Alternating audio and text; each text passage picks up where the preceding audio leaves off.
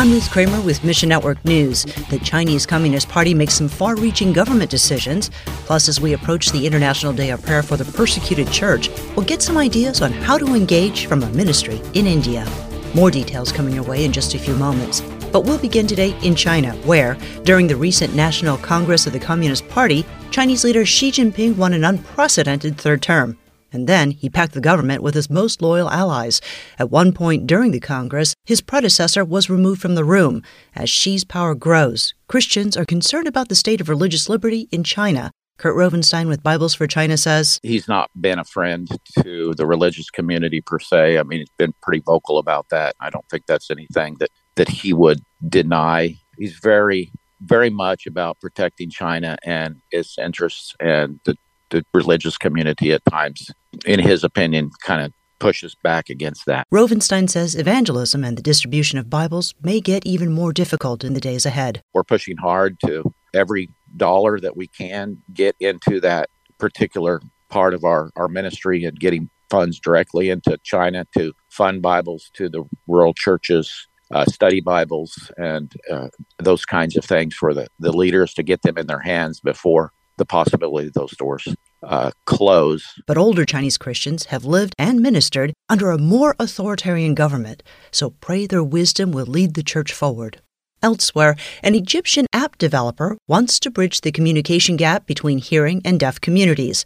The 28-year-old developer describes his app, I Hear You, as the Google Translate of sign languages. While noble, a project like this is easier said than done. Rob Myers of Door International says, a lot of hearing people have assumptions about sign language and deaf communities. I'm not saying that's the case in this specific instance, but in a lot of cases, technologies get developed with those assumptions in mind. And then when it turns out those assumptions aren't true, it ends up sidelining the project, or the project has to take a very, very different turn. I don't have time to explain everything here, but Myers describes the complexities and challenges in the full story at our website. The intentions have been good in trying to eliminate some of those communication barriers. But in fact, if you want to be successful in working with any deaf communities in any context whatsoever, do that work with the deaf community rather than doing it for. Led by a team of deaf Christians, Door International equips deaf believers to reach their communities for Christ. As a hearing person involved in deaf ministry, it's very important that my work stand behind the scenes. Find your place in the story at missionnews.org. God's gifted hearing believers and deaf believers as part of the body of Christ to work together.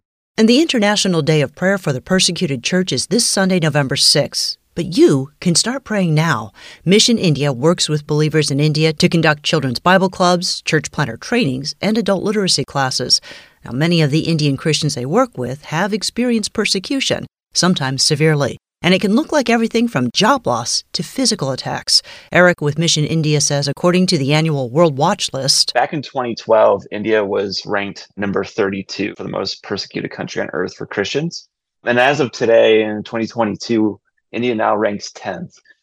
Believers in India have just seen a tremendous amount of persecution, just more intensely and more often than they have been in the years prior. Your prayers for persecuted believers in India make a difference. Often people can feel alone when they're being persecuted. They feel like no one else believes what they believe or will support them. And so when they know that brothers and sisters around the world are lifting them up in prayer, they may not know them or what their prayers are, but just knowing they're being supported when they're feeling alone is just tremendous. Mission India is running a 4-day devotional, November 3rd through the 6th, for the International Day of Prayer for the Persecuted Church. You'll find the sign-up at missionnews.org. Thanks for listening to Mission Network News, a service of One Way Ministries. We're listener-supported by people just like you. So by giving to Mission Network News, you enable us to keep the stories of God's kingdom coming. So join us here on Facebook, Twitter, or Instagram. You can also find us on Alexa, iTunes, or TWR360. Look for links at missionnews.org. I'm Ruth Kramer.